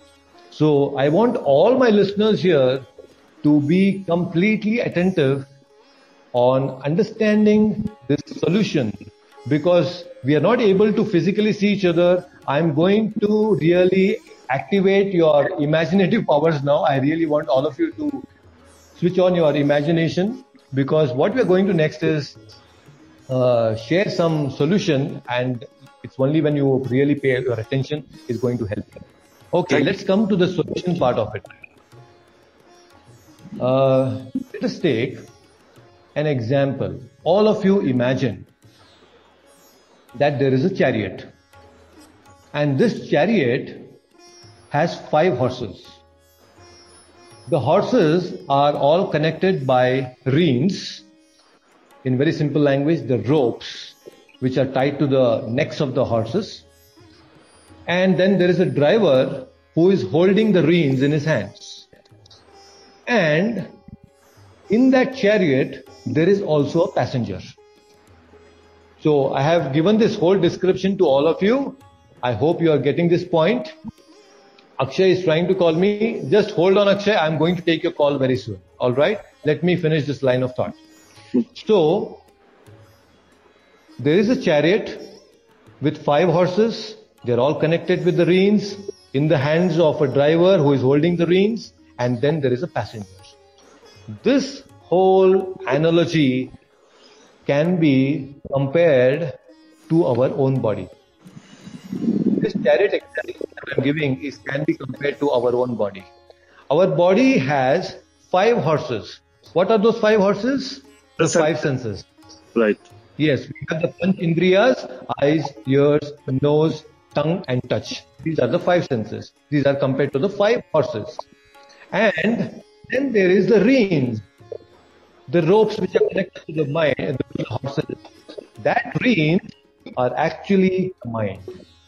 And the driver who is holding the reins is the intelligence. We all have intelligence. The intelligence duty is to discriminate between what is right and what is wrong. See, mind is a thought factory, like I earlier told you. Mind keeps on generating thoughts after thoughts after thoughts. But which thought is right and which thought is wrong, that is decided by the intelligence. So the intelligence is one which actually decides what is right and what is wrong. So the driver is the one who is holding the mind, the reins. Then the passenger, that is the most important thing. The passenger is actually the real you, yourself. The passenger is the soul. That is your true identity, who is sitting like a passenger in this body. The soul is actually a passenger who is sitting in this body like a passenger. So now, tell me one thing, all of you, when you get into a Ola cab or a Uber cab, or you take an auto to go somewhere, do you just sit inside the auto and tell the driver, take me wherever you want? When you sit inside the auto, what will you do? How will you direct? Is that the driver just goes wherever he wants, or the driver takes you to where is your destination, to your destination? to the destination. Deepak, you can. Should I leave the call, sir? No, you can actually if you want to. Okay, no, I don't want to. Okay.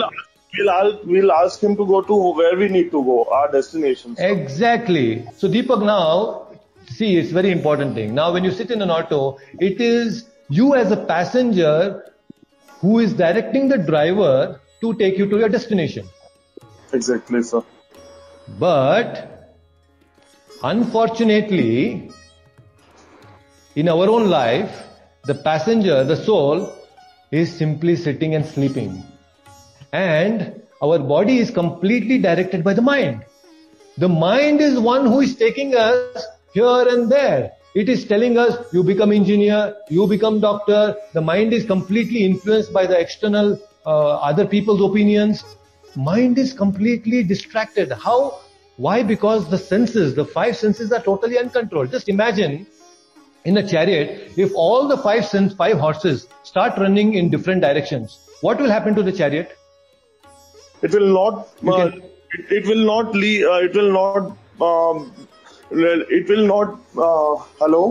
Hello. Yeah, I'm listening. It will not reach its destination properly. Absolutely. If all the five horses in a chariot, they start running in different directions, forget about reaching destination. In fact, it can collide and it can topple also. Is it not? Yeah, so in order to control all the five horses, you need to have a mind which can control them. So the mind, the reins, the mind has to be under the control of a very strong driver. The driver is the intelligence. So the intelligence should know what is right and what is wrong and should be able to control the horses through the mind. So now what is the intelligence duty is, how do I make the intelligence strong? By hearing to such talks. Right now, when all of you are listening to these talks, these are all intellectual talks. These are not some trivial talks. We are talking intellectual here. We are talking about philosophy. We are talking very important aspects. So when you read good books, especially spiritual books, that is going to intensify your intelligence strength. It is going to make your intelligence very strong. In this chariot, in this body, the intelligence will become very, very strong. When the driver is strong, it will control the chariot very, very nicely. It will control all the five horses very, very nicely. So you have to acquire a lot of spiritual knowledge to make your intelligence very strong. While we are discussing and have such spiritual talks, what will happen is your intelligence is right now getting very strong. And your mind will get controlled, and in turn your senses will get controlled. And that is when the passenger sitting inside the body will have a smooth ride and it will reach the destination. So my whole point here, the solution right now for all of you is to actually increase the strength of your intelligence. Don't just go on to your some trivial things, asking questions about what did you eat today, what did you, which movie did you watch. All these things are right. Sometimes we need enjoyment and fun. But at the same time, we need to ask some fundamental questions about who am I? What is the goal of my life? What is the purpose of my life? What will happen to me after death? These are some fundamental questions we need to ask by actually increasing the strength of our intelligence. When you start asking, you become inquisitive about asking such questions, then you need to approach someone who can actually guide you and make your intelligence very strong. It's only then your mind will become strong. And this is not finally the ultimate solution. I'm just telling you this is one of the solutions, which is very important solution. Now, although there are different methods of controlling the mind, there are physical methods when people go and do some yoga. By the way, Deepak, do you have anything to ask? No, sir. Actually, I got my answer really very well, sir. Unbelievable. Thanks a lot. Fantastic. So you can continue to listen, and I hope you're enjoying this. So one thing which I want to tell you, what I inferred. The solution which I made for myself is that I'll set up a routine. I'll set up a introspection routine, whether it be in the morning or whenever. So I ask these questions to myself and let the driver tell my intelligence that how to control the five horses and the mind. So gradually, it will take time, as you told. It will take time. Yes. I'll succeed, sir. But the very best thing would be right now to start off, you can start reading Bhagavad Gita if you have Bhagavad Gita as it is. I think that is going to really make your intelligence very, very strong. Right, so, sir. and if you have any questions, I think that will really intrigue a lot of things, and I'm sure you will be really happy to read that. Sure. Okay. Thank you, sir. Although there are many methods. Okay, Deepak, thank you so much for being online, and we'll get connected. And also, you can subscribe to this channel. That will be really helpful. I'm going to share very often. I've already done, sir. Fantastic. You can like and subscribe, all of you. I'm really happy to have all of you here. Thank you so much, Deepak. Thank you, sir. So, although there are many solutions, one thing is there is a physical method to control the mind. And that is why people go and do some yoga asanas and they do some pranayama. So these are some breathing exercises. So these are certain physical methods to control the mind, which will definitely help to a certain extent. But mind is very restless. It's not really just going to be controlled by physical methods. There are some mental methods as well. That's why many self-help gurus, they have written so many books on controlling the mind. They talk about self-affirmations, writing some having a vision board and trying to keep some nice quotes. And by repeating those self-affirmative talks and statements, your mind will become controlled. So those are some mental processes people follow. Although these are some physical and mental aspects of controlling the mind, the best thing is to have a spiritual process of controlling the mind. The spiritual process of controlling the mind, and especially in this age of quarrel and hypocrisy and so much of disturbance and constantly being bombarded by internet, we are so bogged down by our own minds. We need some powerful equipment. There is a powerful process, and that process is a spiritual process. So the spiritual process involves actually chanting the mantras. And especially it is said in this Kali Yuga, we are right now, this time frame is called Kali Yuga, and this is called Kali Yuga because it is a iron age. It's a very disturbed age where people have a lot of problems during this age. And in this particular time when we are here, it is specifically mentioned in the scriptures that we need to chant mantras. And it is said in Kali Santarana Upanishad that Harer Nama Hareiva Kevalam Kalav Nasteva Nasteva Nasteva Gatir Anyataha. It is very clearly stated in the Upanishad that the best way, the best process of controlling the mind is to chant the mantra. Now, what is the science behind chanting this mantra? Let us understand the science. Mantra. The word mantra. Man means mind.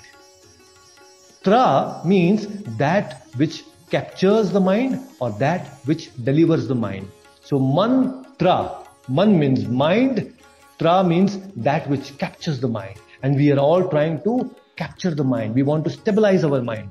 And that is why this very simple process of chanting the mantra, especially the Hare Krishna Mahamantra, is recommended in this recommended process.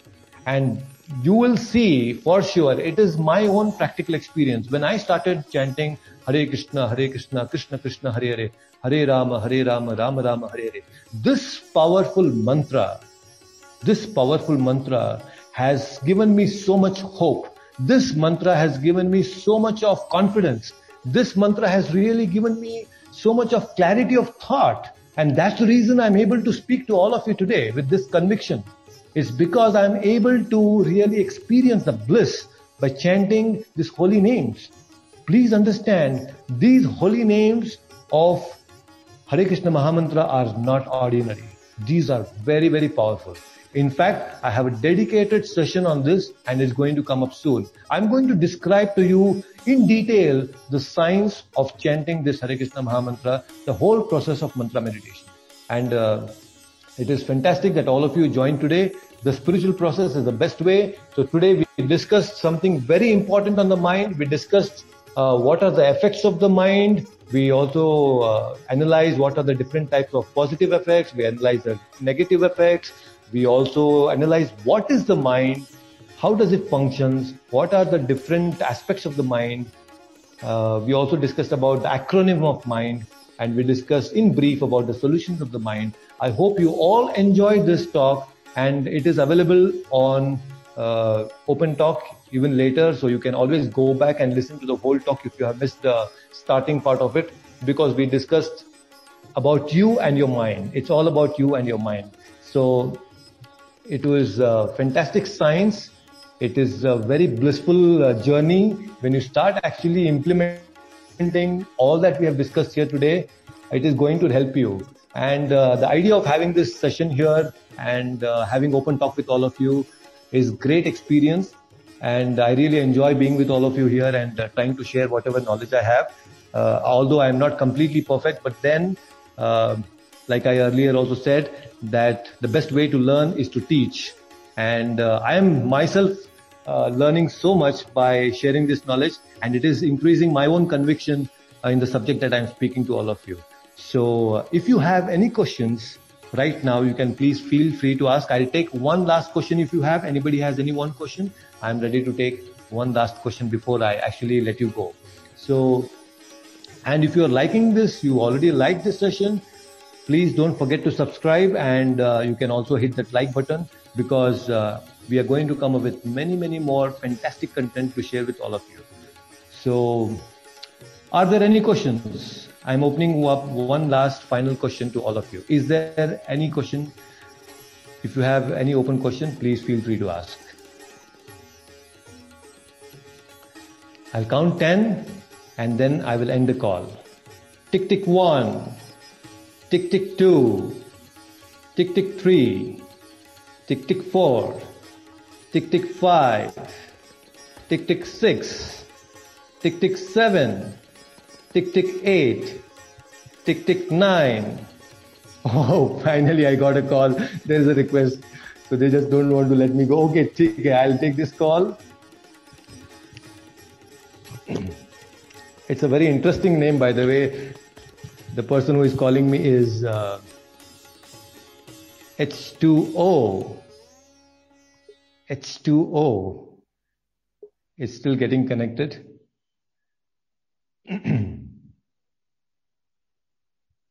Thank you, Deepak, for that wonderful comment. You said that you really loved the session. I really appreciate for mentioning that. Thank you so much. H2O is online. I'm trying to connect with you. Dharam Gokhale is asking about consultation. What do you really mean? Are you asking for some solutions? Dharam Gokhale, you have asked about consultation. What do you mean? Okay, H2O is trying to call.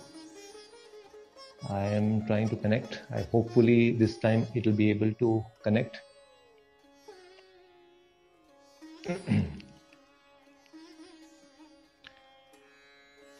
H2, I am really sorry. I am not able to connect. I am waiting for the call to get connected. Okay, I think now it's connected. Fantastic. Hello?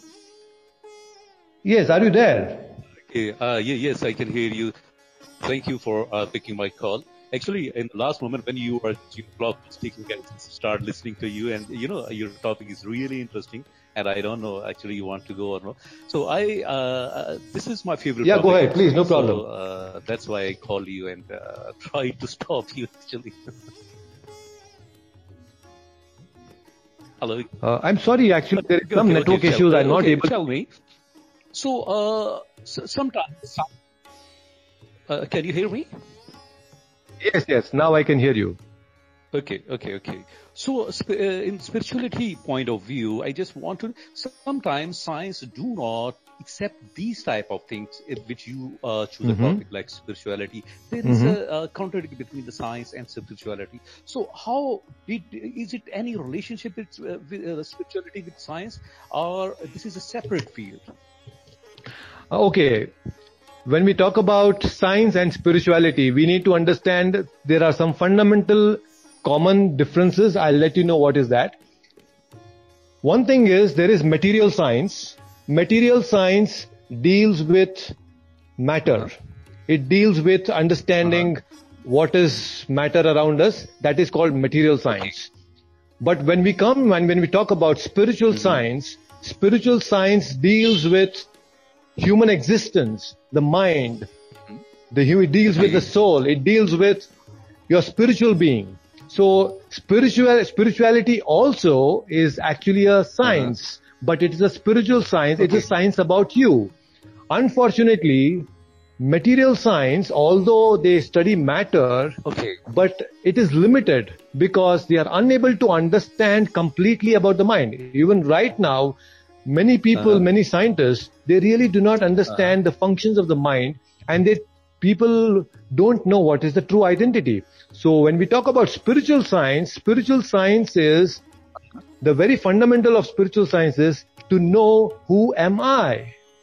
What is my true existence? So these fundamental questions of our existence are not answered by the material scientists. But I really give them credit. In fact, the science is so wonderful, even material science, and that's the reason there is so much of technology and innovation, and we are able to talk on Open Talk today. It's all because of science. Definitely it has its own pros, fantastic, but it is limited. Okay. I just continue this. I want to just continue this with this discussion. Spirituality, it can affect on matter or not. Definitely, absolutely. You know why? Because the very reason you are growing, your body is growing, is because of the spirit within you. You had a small baby body few years ago, and then you had a boy body. Then you grew up, you had an adult body of a youth. So your body is constantly changing, and that change is made possible because of the spirit inside you. There is a spirit soul. But this is your opinion. I respect your opinion, but I think I don't agree with you in this point of view, because this is the combination of matter and soul, actually. So that's why. So I tell you an example. If we in all this universe, if we want to divide all the universe into two things, that will be, one is matter, one is existence, and the second thing, which is spirituality, the things which they do not have masses. Maybe I'm not giving you the proper, because sometimes I have to lack of words. So I want to explain myself. There is a matter and the material things, and the second one, they do not have the body. They do not have matter. And for example, I give you an example. If I have a smartphone in my hand, and if I throw from your side and it will hit your body, definitely it will affect on your body. Am I right? And it will hurt you. And in the same way, if I told you, Rasanjana, I hurt you. So these are my words. It will any effect on your body? Okay. Although it is not having effect on my body directly, whatever you say, it may probably have an effect on my mind. But before I actually proceed and try to answer, I would like to mention that whatever I'm speaking is not my personal opinion. I'm not speaking on, it's my personal thing. Whatever, I am just trying to share what I have read in the scriptures. By the way, coming to your original point, I have a question back to you, H2O. Okay. I'm sorry to call you like that, but that is what is mentioned. So I have a question for you. Tell me one thing. Can chemicals or matter on its own grow? For example, if there is a dead body right in front of us, can the dead body move or have an experience of pain and pleasure? No, not at all. The dead body, if, for example, if there is no soul in it, then how it can be moved? But still, there is some element. For example, the beards and the nails and some hair of the body, they can grow after 10 days, after 15 days after the death. So why that is happening, only nails and hair probably may grow, is because of the disintegration of certain cells, which is coming under process. But there is no experience of a pain or pleasure in a dead body. There is absolutely no experience of pain and pleasure. Why? Because as you rightly mentioned, there is no soul. So what happens is, the body matter. Also, not at all. I don't say that this is no soul. Okay. Please you continue. Sorry to cut you. Please you continue. Then I will give you my opinion. Yeah. Matter has an ability to grow only when there is a spirit inside that. For example, if you have a table right now in front of you, the table will remain into its same dimension today. It will be of the same dimension tomorrow, and it will continue to be of the same dimension even after 100 years. Because it is matter and there is no soul inside it. But whereas you, although this is a combination of matter and spirit, the body is constantly growing. It's because there is spirit within. But that's not the same with just matter like a table. I hope that kind of gives you some hint about it. Okay, you mean to say if there will be combination with spirit with some materialistic body, then it will work. Otherwise, simple spirituality or the simple spirit cannot work. Am I right? Can you just repeat that? Sorry, I missed you. Okay. You mean to say that if there is a combination of spirit and a body, only spirit cannot affect the other things. Am I right? All the spirits cannot affect. Without the combination of any physical mass. You mean to say that the spirit then you will clearly understand. As I was giving you, as I was asking you the question. For example, if I use some bad words to you, it will not hurt your body. Okay? But these bad words will affect on your soul. It will affect on your spirit. You know what? My words which I'm speaking to you, they do not have any. I got your point now. Yes, it is affecting on your soul. It is not hurting your body. And the same, it means the physical thing will affect on the physical thing. And in the same way, the spiritual or the spirits, it will only affect on the things that they do not have the masses or they do not have the physical existence. Fantastic. So, like my words, they do not have any shape. They do not have, but it is affecting on your soul. It is affecting on your spirit. So this is what I want to say. Okay, good point. It's a very interesting point and it's a scientific point. By the way, I should really mention to all of you that it's been quite some time that I have been online, and they're showing me some notification that I just have few more minutes. It may discontinue. I'm just making this point up right there so that you are aware. But anyway, I'll just answer this question of H2O. It's very fantastic. Although you try to tell me something and you're saying that it may affect my soul, let me tell you, when you take oil and water together, will oil mix with water? No, it will separate. Oil and water do not mix with each other. It is not possible. Yes. Similarly, matter and spirit, they actually do not go well together. They do not mix with each other. So although you may say something to me, it is actually affecting my mind, but I am not the mind. The spirit soul is not the mind. Mind is the sixth sense. When I say something, it is actually affecting my mind, but not my spirit soul. The spirit soul is pure spirit and untouched by matter at all, completely. But right now, in our materialistic condition, we are conditioned by matter. We are a combination of matter and spirit. That combination, the link between matter and spirit is called false ego. There is an element called false ego. I don't want to really dive deeper into this, but there is an element called false ego. This false ego is a sense of identification. Right now, in this material condition, our soul is identifying with this body. Although I'm not this body, I'm able to identify with this body because of the false ego. The false ego enables us to identify with things. Just like the mind's duty is to think, the intelligence duty is to intellectualize and discriminate between what is right and what is wrong. Similarly, the function of the false ego is to enable us to identify with this body. But right now, we are so conditioned, most of us think that I'm the body, I'm the mind. And nobody really goes deeper and asks that I'm the spirit soul. So I want to definitely discuss more about this false ego as we go forward. It is a really fantastic topic, and it will give a lot of clarity to our whole existence. Thank you so much. I hope that kind of answers your question. And Definitely. Actually, I have lots of questions, but I will definitely follow you. And in the next session, whenever you will come online, I think they will be very good time. As often as possible, because you're all, I have a lot of questions. I'm really happy to have you here on the show, H2O. Thank you so much. And I just want to take another call before I let you go. Thank you so much, H2O, for being here. Yeah. Thank you very much. Take care. Bye-bye.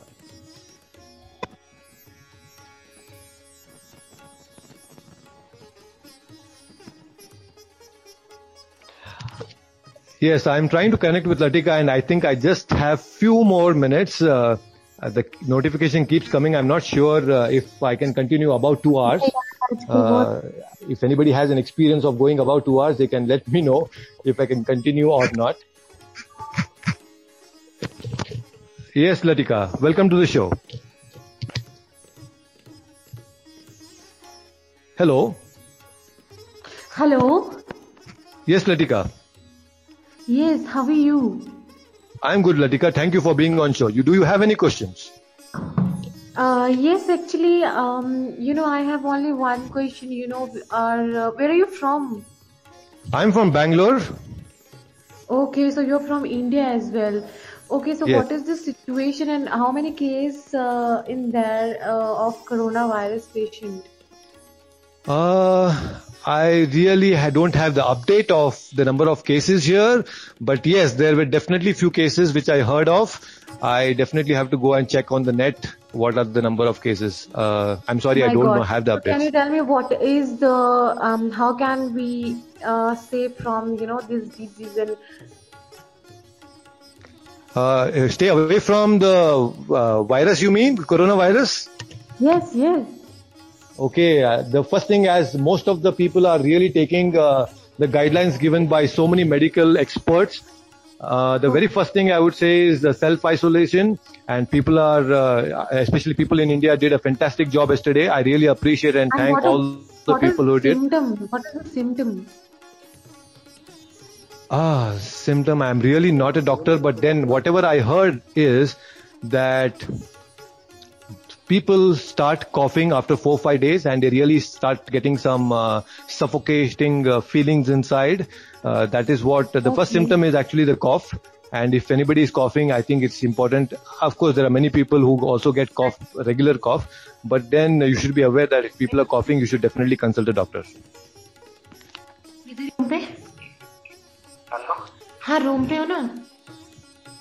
Yes, Latika, do you have any more questions? No. I have to go now. Please enter the call. Thank you so much for being online. We'll see you again. Okay, thank you. Hello?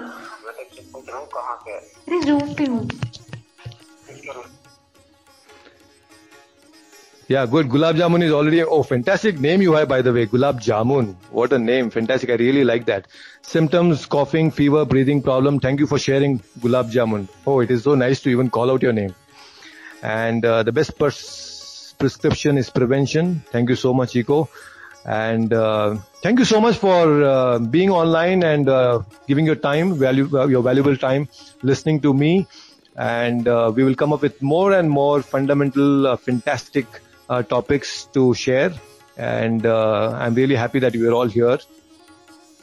Gulab Jamun, can you tell me how to tame this discussion that we just had is going to be available on Open Talk. It is recorded and it will be available very, very soon.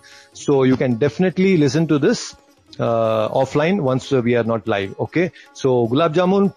Oh yeah, I know you are brief, but it is very difficult to explain in brief the 2-hour discussion that we had.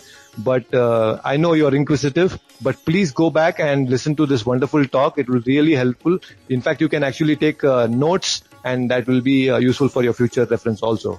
And Deepak Gurbani, thank you so much. You had wonderful questions today, and we will definitely again come back and share more knowledge. Thank you all for being. Please like,